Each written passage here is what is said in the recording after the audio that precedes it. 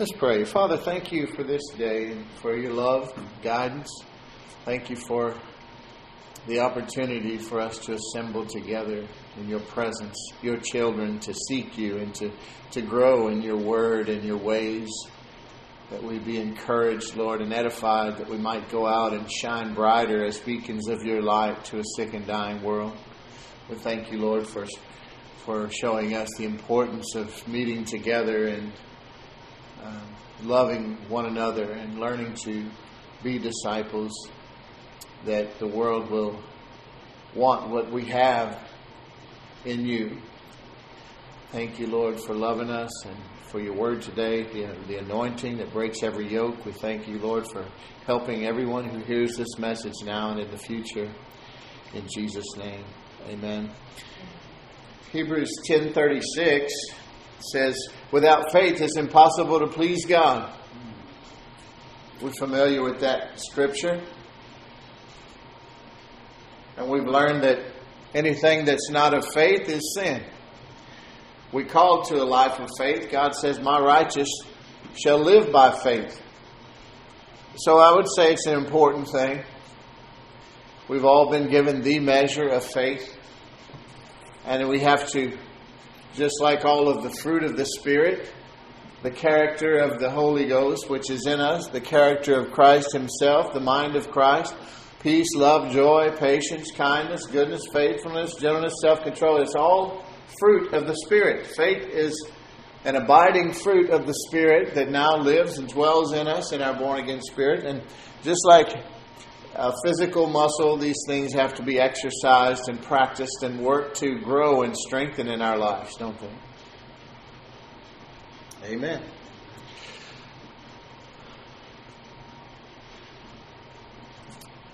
The 11th chapter, just a few verses over, of Hebrews, is what's known as the Great Faith chapter, the Hall of Faith. Instead of Hall of Fame, they call it the Hall of Faith, or the Great Faith chapter. And God lists a lot of the people from the Old Covenant and talks about how beautiful their faith was and how different they were, how they all believed God, and He sets them here as examples for us.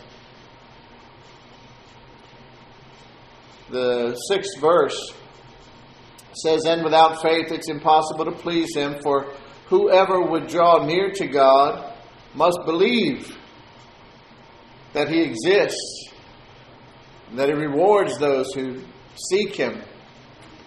Believe that He is, and that He's a rewarder of them that diligently seek Him, the King James would say. So, what we want to focus on here is the fact that it says that without faith it's impossible to please Him, and whoever would draw near to Him must believe the good things that are true about Him.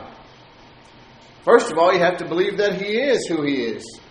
That He's God and you're not. He's the one true and living God, and that He's a God of love and of light. Every good thing comes from Him. The point is that we get what we believe for.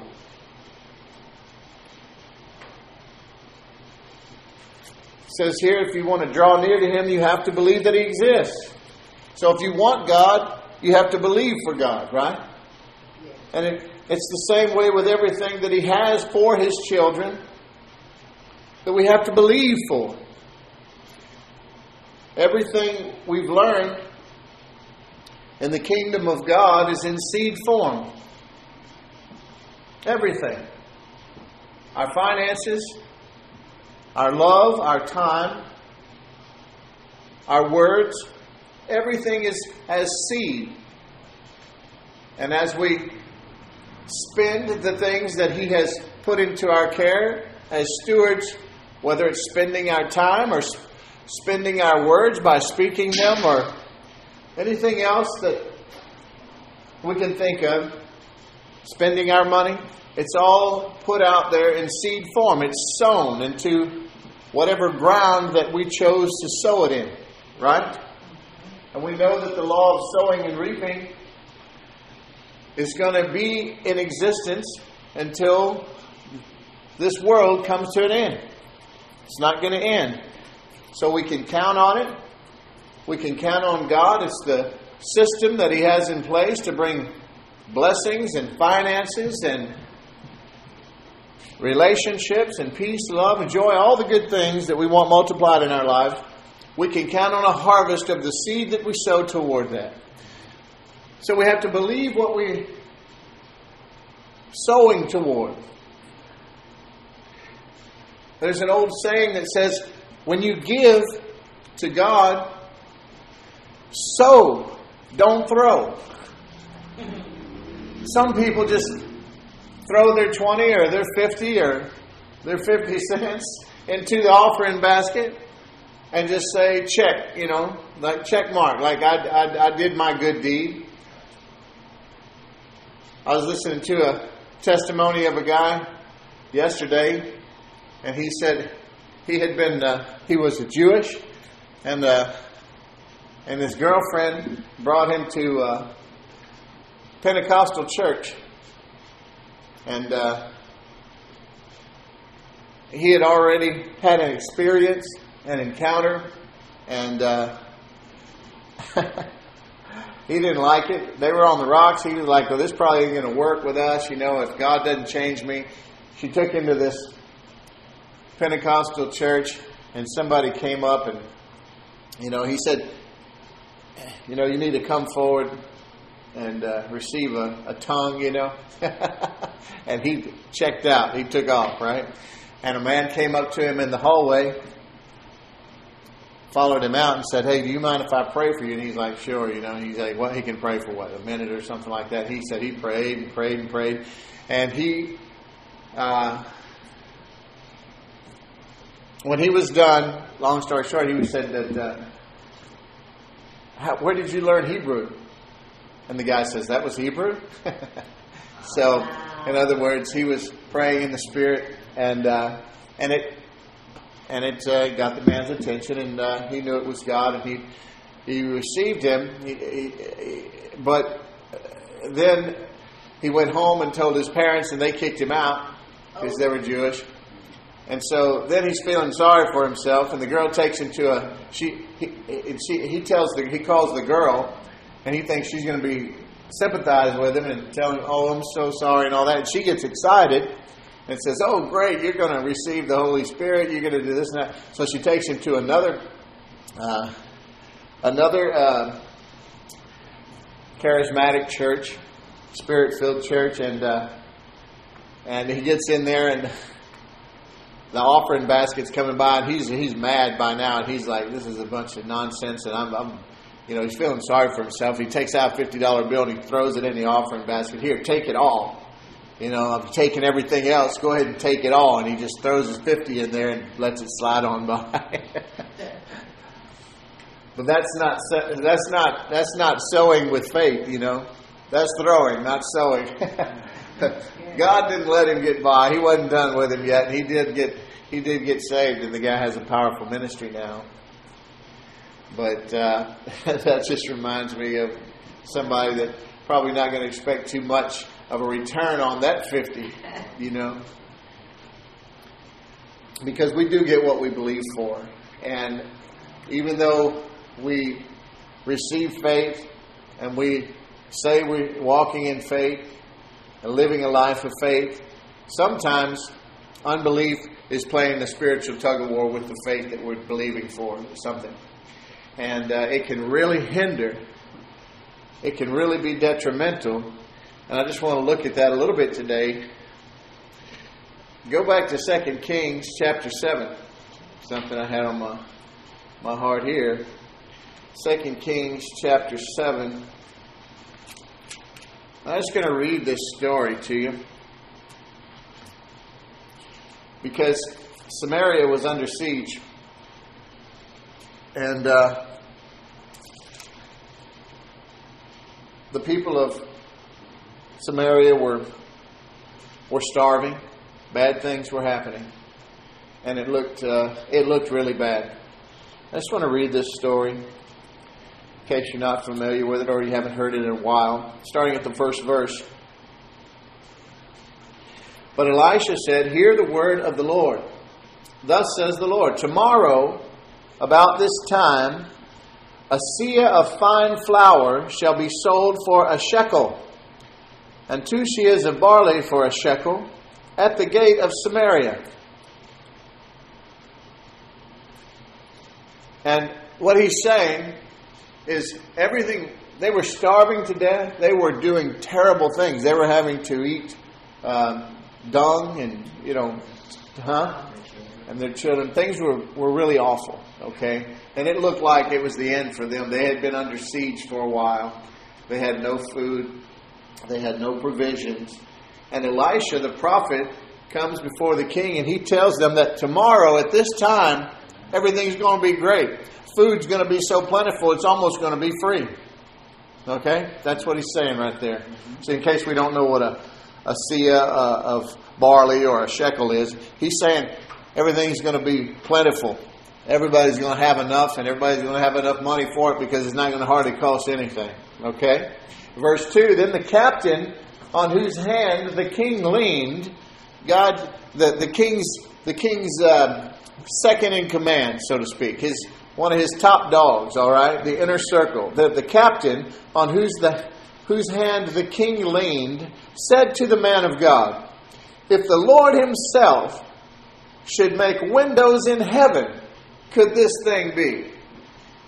But he said, in other words, he's casting doubt and unbelief on what the man of God has said. He said, even if God himself opened up the windows of heaven, he couldn't accomplish all this in a day. What you said is not going to happen, and God himself couldn't even make this happen. This is such a bad situation that it's too big even for God, basically, is what the man's saying. And here's what Elisha told him. But he said, "You shall see it with your own eyes, but you shall not eat of it." In other words, yeah, God can do it, and he's going to do it, and you're going to see it, but you're not going to partake. You're not going to benefit from it. So let's see what happens. Verse 3, now there were 4 men who were lepers at the entrance of the gate. And they said to one another, "Why are we sitting here until we die?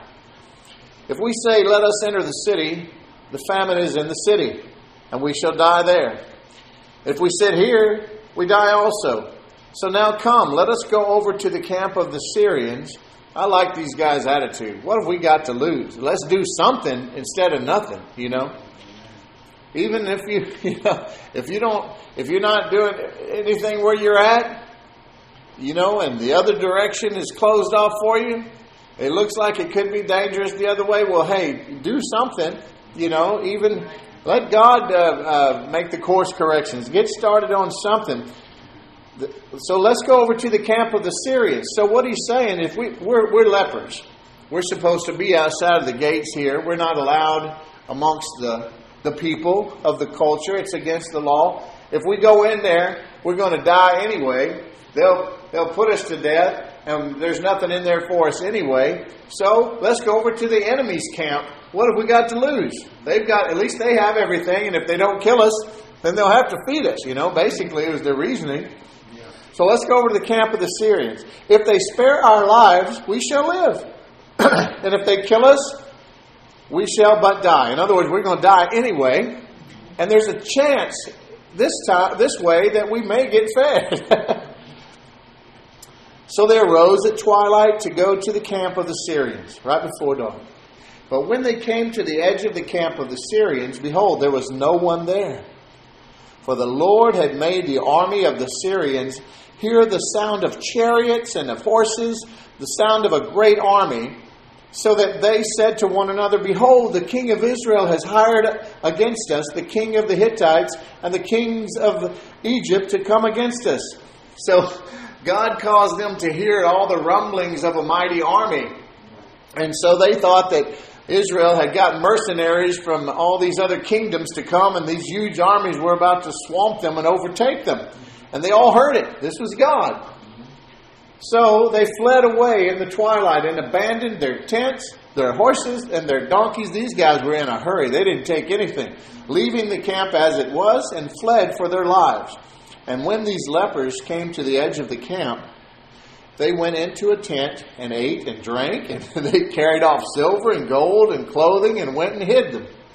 Then they came back and entered another tent and carried off things from it and went and hid them. Then they said to one another, "We're not doing right. This day is a day of good news. If we're silent and wait until the morning light, punishment will overtake us. Now therefore come, let us go and tell the king's household." Yeah, let's share this blessing, abundance with our people. You know, they may not have had much time for us, but we need to do what's right, you know. This is a good point, you know. They do what's right no matter what other people do.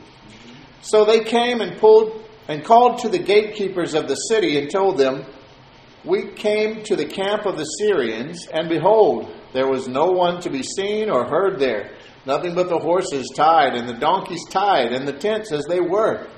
Then the gatekeepers called out, and it was told within the king's household. And the king rose in the night and said to his servants, "I will tell you what the Syrians have done to us. They know that we are hungry. Therefore, they have gone out of the camp to hide themselves in the open country, thinking, when they come out of the city, we will take them alive and get into the city." Stinking thinking again. There you go, you know. Too good to be true, right?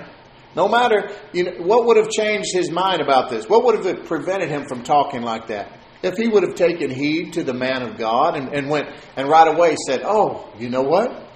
We should have known. This is what the man of God declared would happen." But he didn't, because he didn't highly esteem the things of God or the Word of God. Anyway, so where was I? Verse 13. And one of his servants said, "Let some men take 5 of the remaining horses, seeing that those who are left there," because they had eaten all the others, "see that those that are left there will fare like the whole multitude of Israel who have already perished. Let us send and see."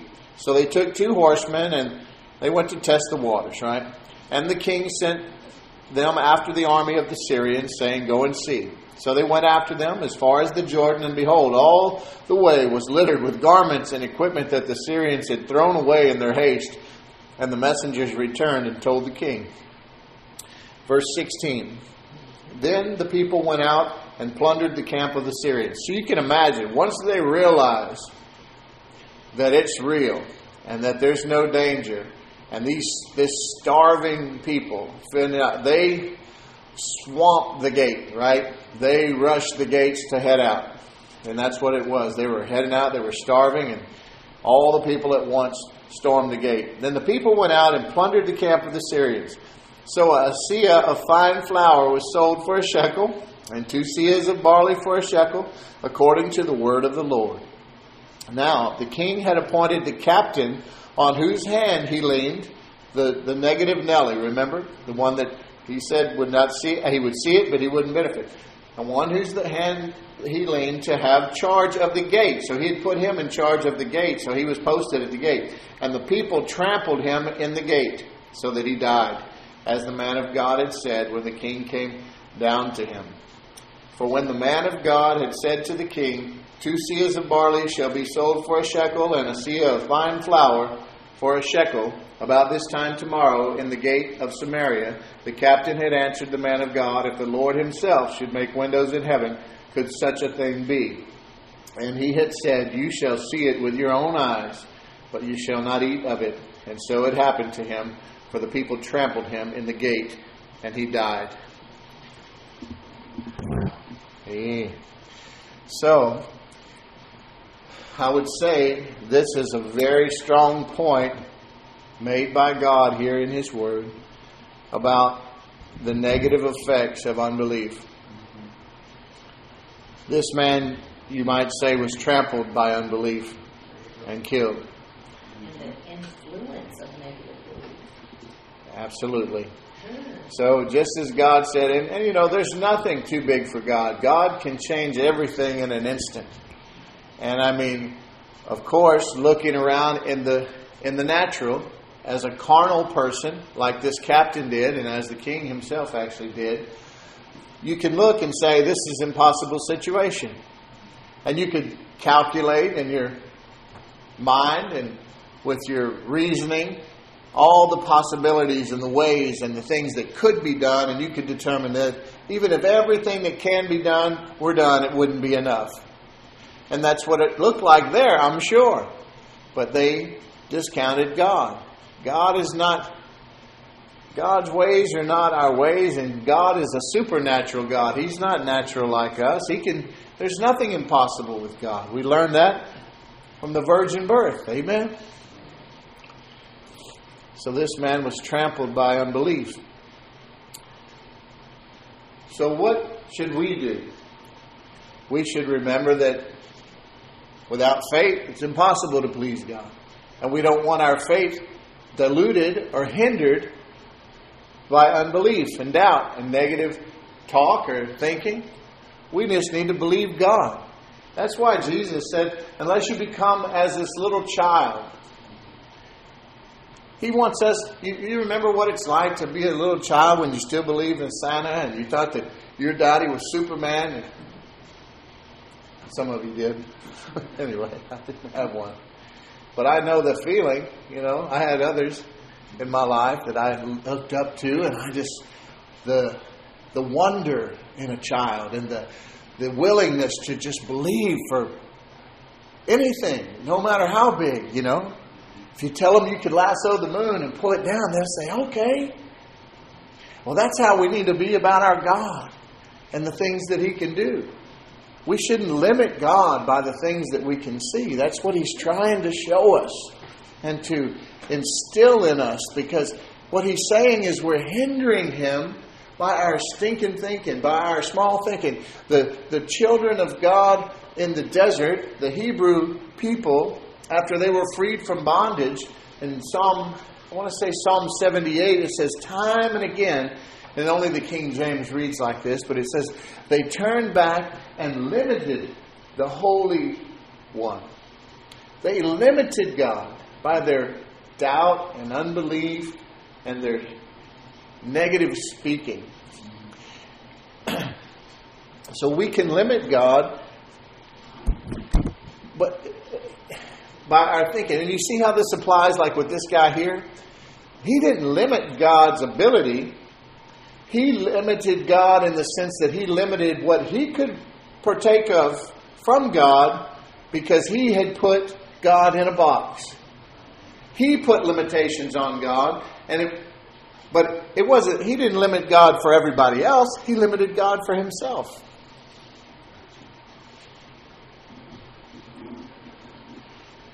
You see it with Jesus so many times. You see, one time, someone will say, if you will come, then this person will be healed. And Jesus would go, wouldn't he? Other times, they would believe that just with a word. The Roman centurion, Jesus said that he had great faith. He wasn't even one of the children of God. He said he hadn't seen such great faith, because he said, you don't have to come to my house. I'm not worthy of that. Just say the word. And because that's what he believed, that's what he got.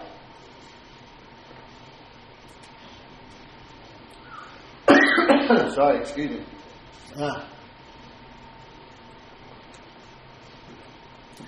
And just like George was expounding on earlier,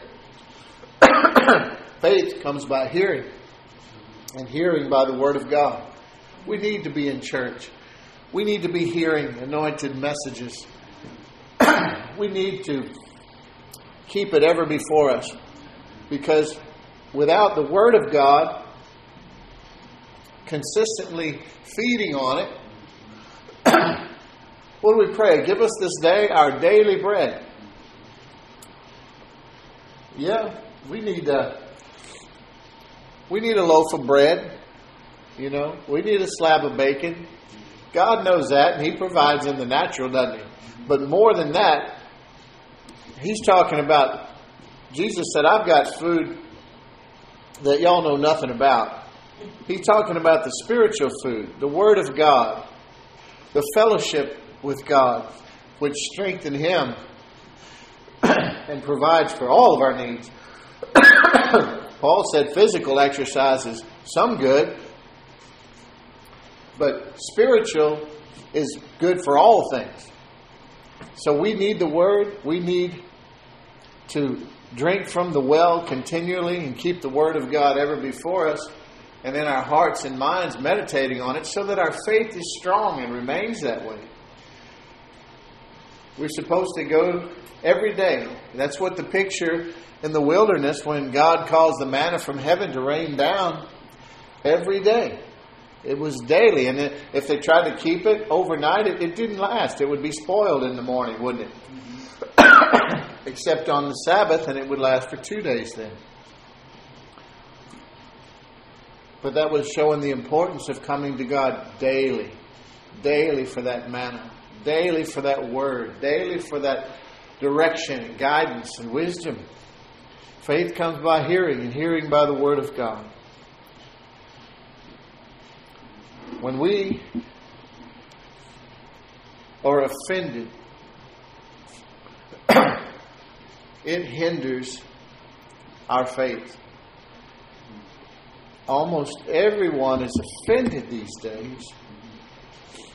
And there was a time, I think, when people understood that that was wrong, that that was ugly, that that wasn't good, you know. Now, they teach people to be offended.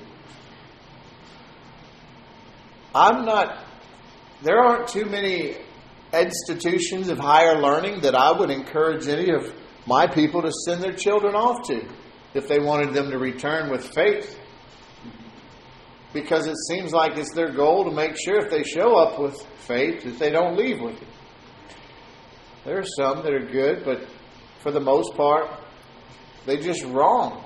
They teach people how to be offended and why they should be offended and how to be bitter and angry and to live that way, you know, and to keep it going instead of living a life of love and faith in God. Look over in Mark. We'll just look at this real quick. I think there's a good example in Mark chapter 4. Excuse me. The parable of the sower, since we were talking about everything being in seed form, who better to hear it from than Jesus himself? Jesus had been teaching beside the sea, the beginning of chapter 4, and a very large crowd gathered about him. So he got into a boat and sat in it and on the sea, and the whole crowd was beside the sea on the land, and he was teaching them many things in parables. And in his teaching he said to them, "Listen, behold, a sower went out to sow." A farmer. And he sowed some seed. As he sowed, some seed fell along the path, and the birds came and devoured it. Other seed fell on rocky ground where it did not have much soil, and immediately it sprang up, since it had no depth of soil. And when the sun rose, it was scorched, and since it had no root, it withered away. Other seed fell among thorns, and the thorns grew up and choked it, and it yielded no grain. And other seeds fell into good soil and produced grain, growing up and increasing and yielding 30-fold and 60-fold and 100-fold. And he said, "Who has ears to hear, let them hear." Again, always talking about spiritual things with natural examples. You right? Yes. We know that the people there most likely had ears. But he's talking about spiritual hearing. A cultivated relationship in tune with God. Prepared to hear God and to esteem the things of God. And when he was alone, those around him with the 12 asked him about the parables. And he said unto them, To you has been given the secret of the kingdom of God. But for those outside, everything is in parables, so that they may indeed see, but not perceive, and may indeed hear, but not understand, lest they should turn and be forgiven. And he said to them, do you not understand this parable? How then will you understand all the parables? This is why I tell people, unless when I see people that I'm so happy that I don't, to this point, don't take money from the church. Not because I don't think a preacher should. The Bible says that they should. But I can talk about money. I can talk about giving, and people aren't offended, because people are so easily offended, and they always think there's a corrupt or ulterior motive, and I know there is in the body of Christ in many situations, in many places, so I get that, you know. We see corruption all throughout the body of Christ, but I'd rather be on a leaky boat than swimming alone in the ocean, amen? But we're not corrupt here, amen? But what Jesus is saying here, the importance of people understanding about their giving, about giving tithes and offerings, sowing into the kingdom of God, and sowing with expectancy, by the way, is because everything is in seed form. And one thing people do understand is about their money. So Jesus talked about it a lot because he wanted people to understand that it's like that with everything that's in their care. Every gift and talent and all their words and everything is just like their money, their dollars and cents. When they sow it, they need to sow into good ground. They need to sow expecting a return. And if he said, if you don't understand this parable, you're not going to understand anything about the kingdom of God. That's why it's a basic, you know, when I see people that aren't giving and they have been walking with God for a while, and I'm like, where are they learning? What are they learning? What are they believing? Because I know so many people that say, well, we don't have enough money to give like y'all do. Or, you know, they'll say things like that. And I'm like, you don't understand anything. God isn't trying to get your money. He's trying to get money to you. That money that you say you don't have to give him is the seed that he requires to multiply money back to you. So the more money, you want more money so that you can give to God. He's saying, give me the little you have, and if you don't have enough to meet your need, make part of it your seed. And then wrap expectancy around that seed. Sow it into the kingdom of God. And believe this principle, this law of sowing and reaping that I've told you about. If you don't understand that, he says you're not going to understand anything else I'm teaching.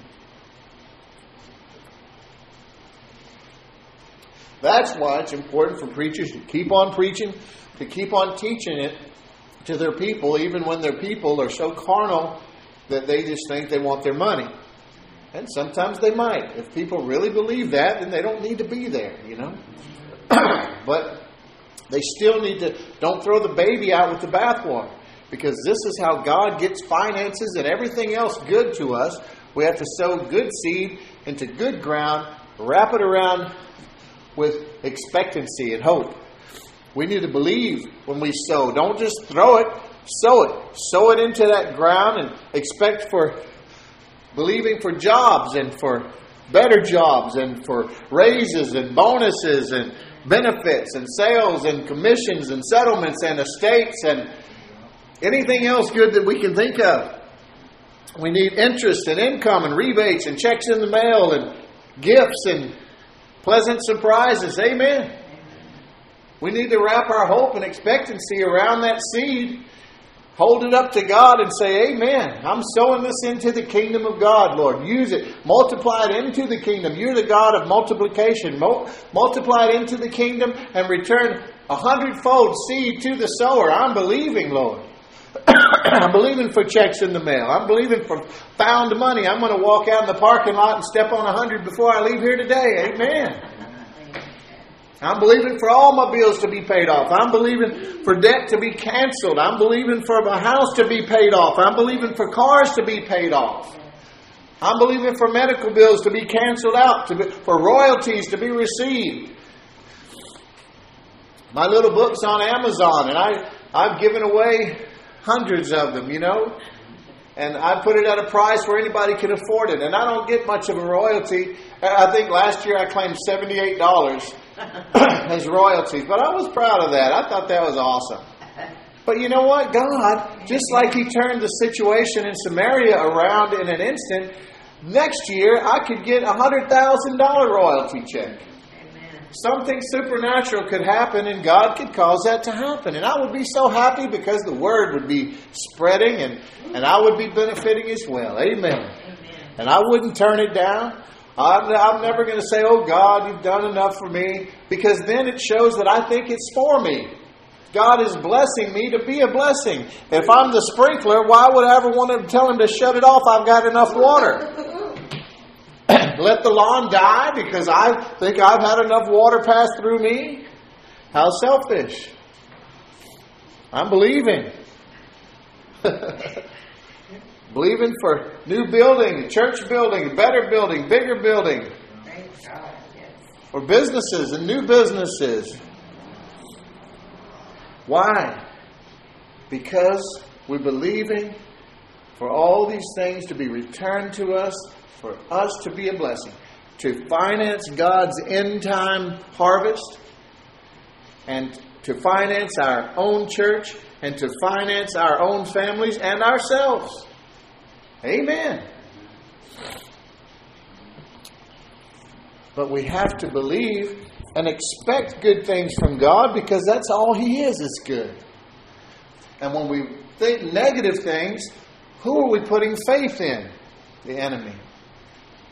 And it's sad to me that Christians seem to have as much or more faith in what the devil can do as they do what their Father in heaven can do, who is really the mighty one and powerful. And the devil, he doesn't have any authority or power except what God's children give him. So why do we continue to give it to him? In verse 17 there. Oh, did I finish that? Oh, no, I didn't. Actually, I didn't get to verse 17. It said, and he said to them, "Do you not understand this parable? How then will you understand all the parables?" You see that? So he's saying if you don't understand sowing and reaping, you're not going to understand anything. So he explains it to them. The sower sows the Word of God. What he's talking about in this particular case. And these are the ones along the path where the Word is sown. When they hear, Satan immediately comes and takes away the Word that is sown in them. Immediately. You see that?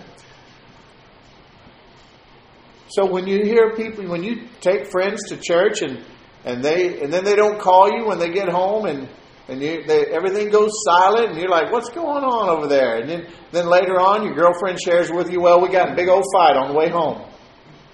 Yeah, I know. I should have warned you about that. Your battle's not against flesh and blood, sweetie. That was the devil. That means you received something very valuable today.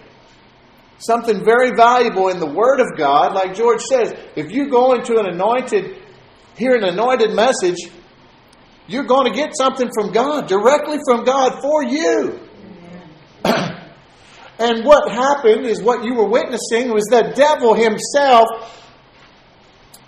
had an assignment against you to come and steal that Word out of your heart before you could meditate on it and let it take root and bear fruit in your life so that it would help you.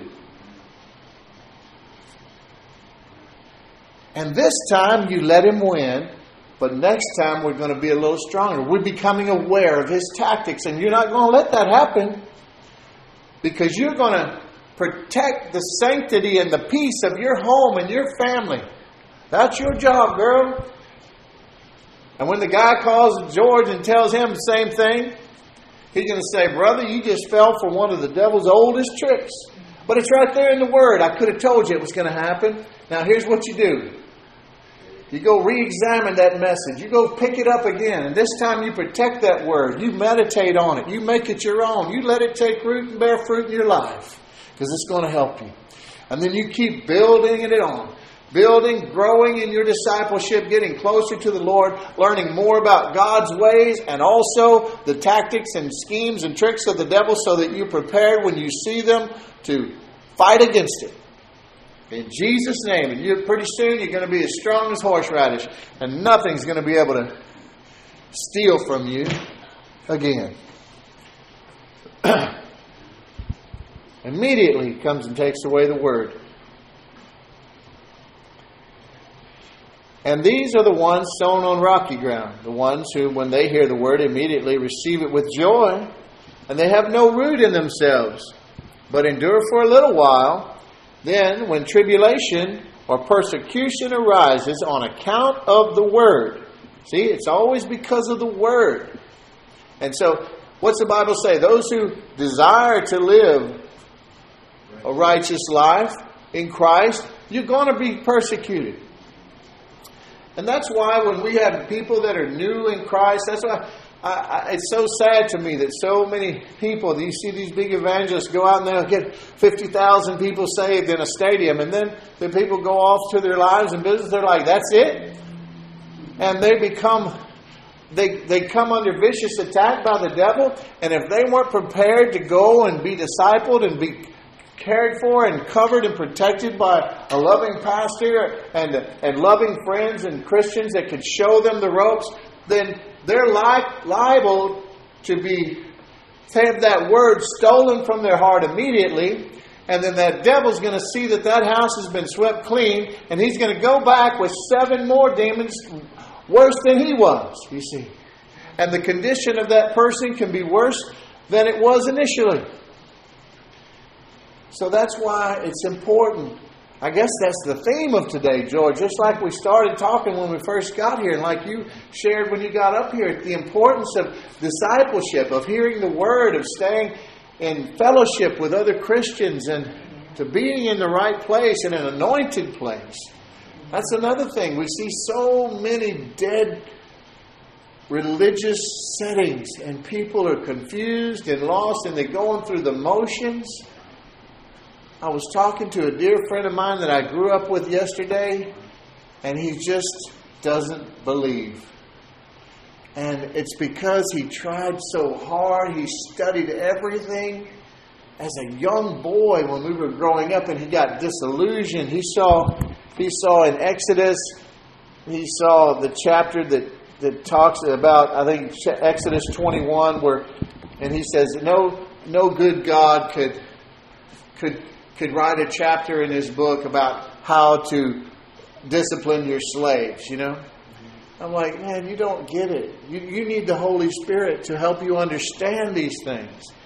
And the blank page between Malachi and Matthew means a great deal, because the new covenant did change everything anyway. But Moses was trying to legislate within a corrupt culture.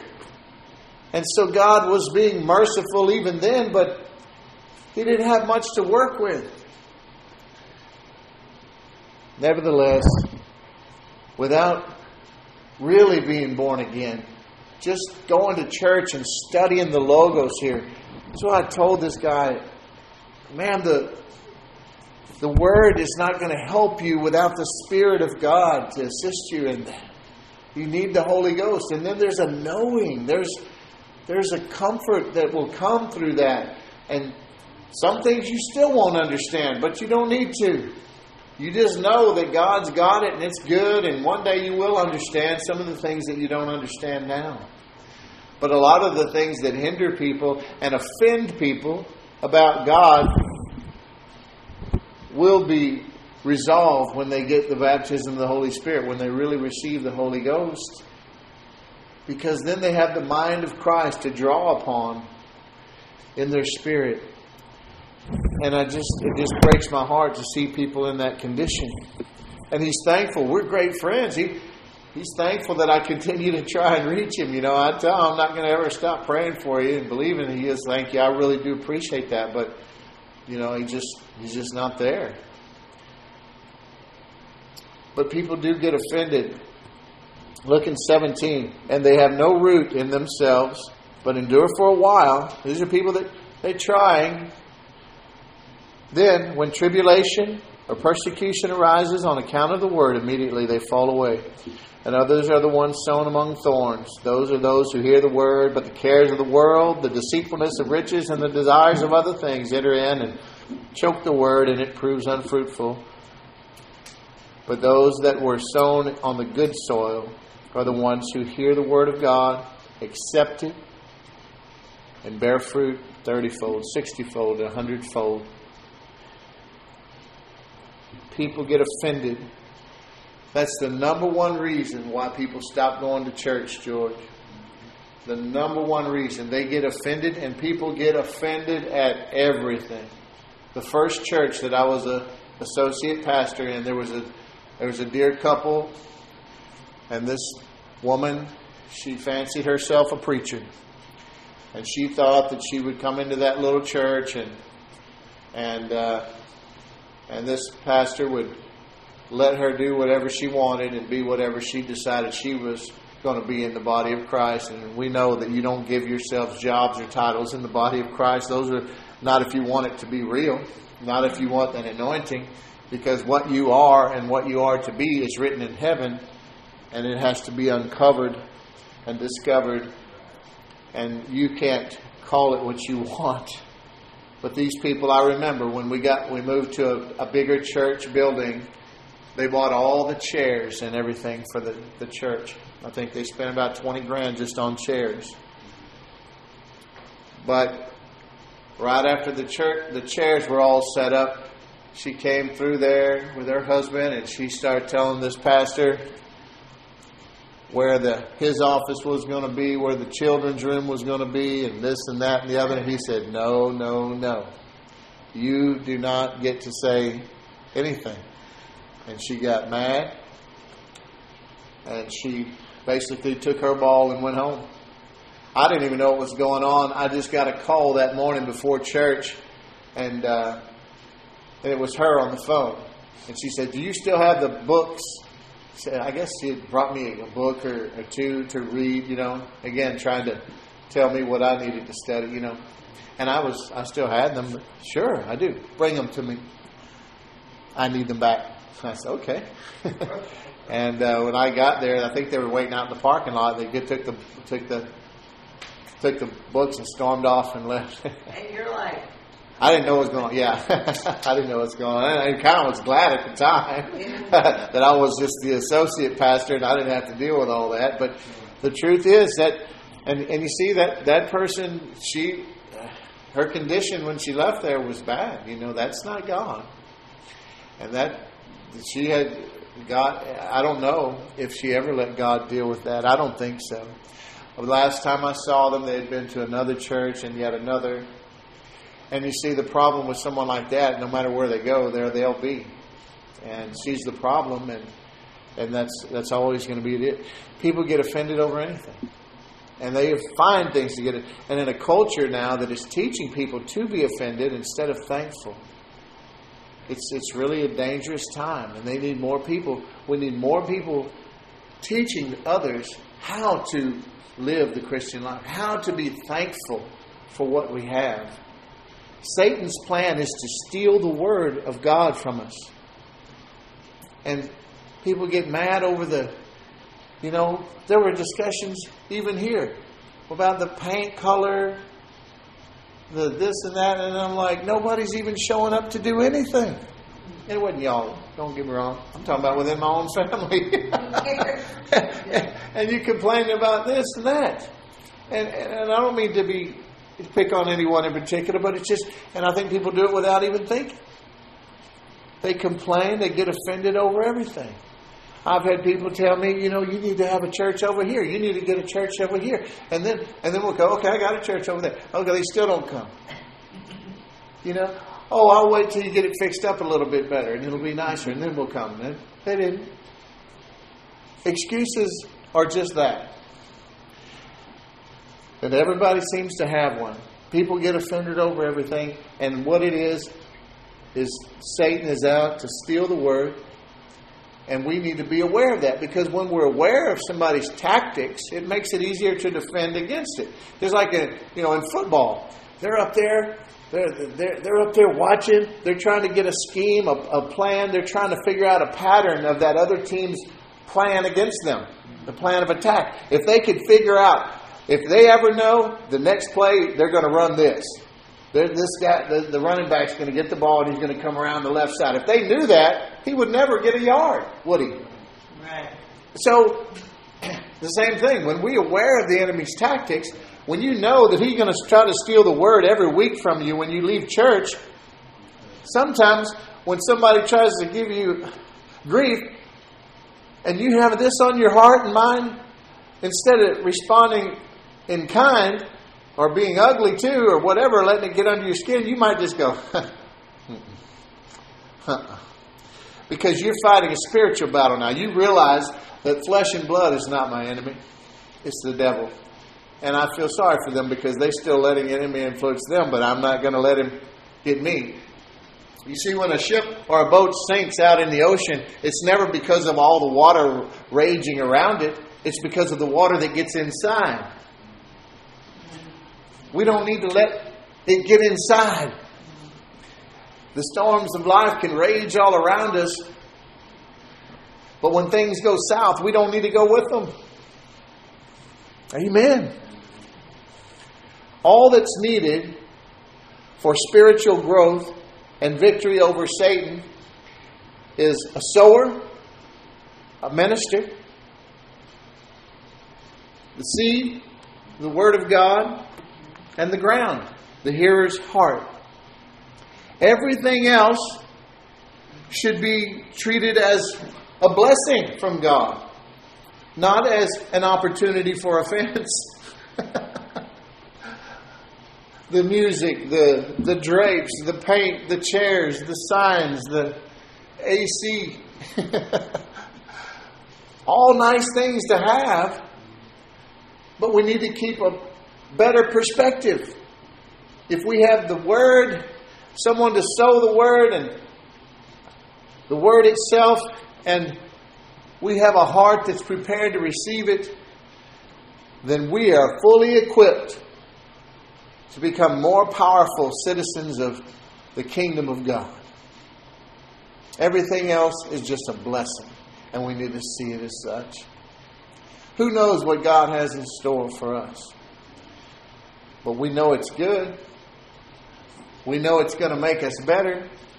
We know it's better if He makes the plan than we do. And even better if He puts His plans in our heart and we agree so that we can walk together. Amen. We want God to give us the desires of our heart, and that those desires be His desires that He's placed in our hearts so that we can walk in agreement. Tavana and I were talking about it this morning. I talk to people. It seems like I have a huge ministry online or on the phone. And that's fine with me. Whatever God wants. But I always tell people what God said. I always give people good advice, because I don't give advice on my own. I think Brother George, who knows me pretty well, can attest to that. I'd rather sit there and look dumb and say nothing instead of say something that just to say something. But when I hear God, I'm not shy about it. And I know full well that if that advice is taken, it's going to help. It's going to fix things.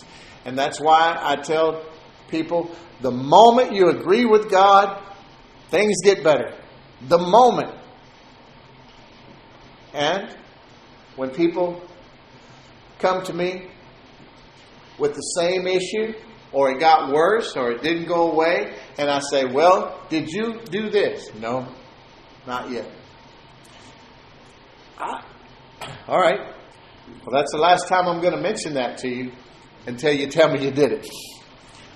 I don't have time. I don't have time for that. I see people dying all around me all the time. And I go to their funerals instead of their homegoings. And I hear people get up there and talk and say they're in a better place and all this other nonsense.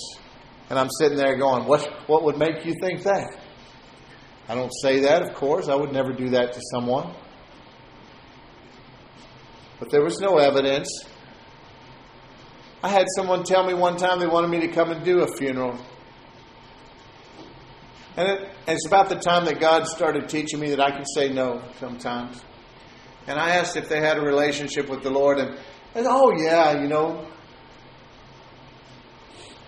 I heard him say, thank God a couple times. I'm like, what? Are you serious? It's just like saying, oh my God. People get offended over everything. I'm going to finish here, but I want to mention one other thing, and then I'll be done. In the book of Acts, chapter 3,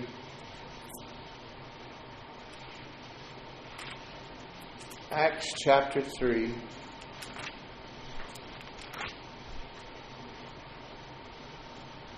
verses 19 and 20 are the ones that I'm looking at. Talking about Peter. Listen, that. My favorite apostle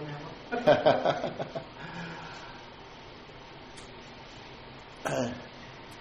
There were some wonderful things going on in the early church in those days. Peter had just stood up and preached a powerful message the day of Pentecost, and 3,000 were added to the church. And in the days to follow, Peter and John were going to the temple at 9 o'clock in the morning to pray, and that's when they healed the lame beggar. He told him, silver and gold I don't have any, but what I do have I'll give you. Stand up in the name of Jesus and walk. And he did. And Peter had just been speaking again in a place called Solomon's Portico. And he's telling people what happened with Jesus once again, and how he had been raised from the dead, and how they in ignorance had killed the Lord. He said, now, brothers, I know that you acted in ignorance, verse 17 of chapter 3, as did also your rulers. But what God foretold by the mouth of all the prophets, that his Christ would suffer, he thus fulfilled. In other words, God is being merciful here. He's got his newly appointed heads of the church, this newly formed church, the body of Christ, preaching the gospel. And he's out there talking to all the people who had just killed the Lord. And he's telling them, listen, we know you did it in ignorance. Doesn't matter who you were. If you're the leader in charge of it, or you're just the people that went along with it, we know what you did. But now, listen, repent. It doesn't matter. As long as... That's why I never understood why people... I talked about this last week. Why people hate Christians so. Because we don't condemn anyone to hell. I guess there are Christians out there that do that to people, and they're not really living as Christians. But we hate sin and we love the sinner. And I think without the Holy Spirit, you really don't really know how to do that. So I think a lot of Christians are in dead settings, in dead denominations and environments, just being truthful. And they really don't even know what it means to separate the sin from the sinner. But we do. And we know that we don't have to call that thing which is evil good. And we know that when they identify as that sin, that they're wrong and they're deceived. And we still love them and we pray for them and we want them to be saved just as God does. But the times that we live in are coming to a close. And it's never been more evident. As you read through the New Covenant, you see the instructions given in Timothy and in other places in the Word, and it describes the times to a T that we're living in. Of course, no one knows the hour of the day, but we can tell that it's closer now than it's ever been. And Peter says, repent therefore, verse 19, and turn back, that your sins may be blotted out. Praise God. Verse 20, that times of refreshing may come from the presence of the Lord, and that He may send the Christ appointed for you, Jesus, whom heaven must receive until the time for restoring all the things about which God spoke by the mouth of His holy prophets long ago. Moses said, the Lord God will raise up for you a prophet like me from your brothers. You shall listen to him in whatever he tells you, and it shall be that every soul who does not listen to that prophet shall be destroyed from the people. And all the prophets who have spoken from Samuel and those who came after him also proclaimed these days, you are the sons of the prophets and of the covenant that God made with your fathers, saying to Abraham, and in your offspring shall all the families of the earth be blessed. God, having raised up His servant, sent him to you first to bless you by turning every one of you from your wickedness. Repent, He said. Repent so that, or therefore, repent therefore and turn back so that your sins may be blotted out. First of all, without repentance, there is no forgiveness of sins. And it seems like we have a church these days, a good portion of what calls itself the church, that is teaching grace in such error that it's just exactly what Jude wrote about in his one-page book of the Bible back in the back. He wanted to write to us about the salvation we all share, but he said, I can't. I have to talk to you about this. People have crept into the church, wicked people who have turned the grace of God into a license to sin. We talked about their end, which is not good. But God has a time for everything. And He has a plan for the end of this church age, this age of grace and truth that is the last time, or the last era of God before the end of this world as we know it. That is from the day of Pentecost to the end, till Jesus comes back. That's the church age, the age of grace and truth. And to end this age, there are things are set in motion. There has to be repentance for sin so that there is forgiveness of sins. Once that's established, then something we can count on from God are times of refreshing. God is good, and He wants to bless us. He wants us to receive from Him. He has provided everything by grace that we will ever need for this life. And He wants us to believe that He is, and that He's a rewarder of them that diligently seek Him, and that He really will do all these wonderful things that His promises say He will do. And that He will do them for you. That you are no different. If you think, the moment you think that you are different or less than anyone else in the body of Christ, then you have slipped into legalism, because you think it has something to do with your behavior when it doesn't. Now, there are lots of reasons not to sin. We don't want to open doors for the devil. We don't want to hurt the reputation of our Lord and Savior. And it's just not who we are anymore. But our good behavior doesn't do anything to make God love us more. He loves us because we chose Jesus Christ and placed in His hands our eternal future. And that's why God will do anything for you that you ask Him to do that's according to His will. He's assigned angels to encamp round about you, to lead you, to protect you, to assist you in the plan that He wrote for you before you were ever born.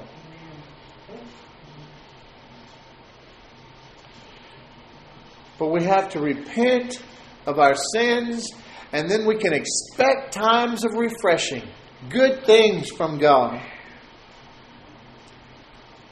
That these times of refreshing may come from the presence of the Lord, and that He may send the Christ appointed, Jesus, whom heaven must receive.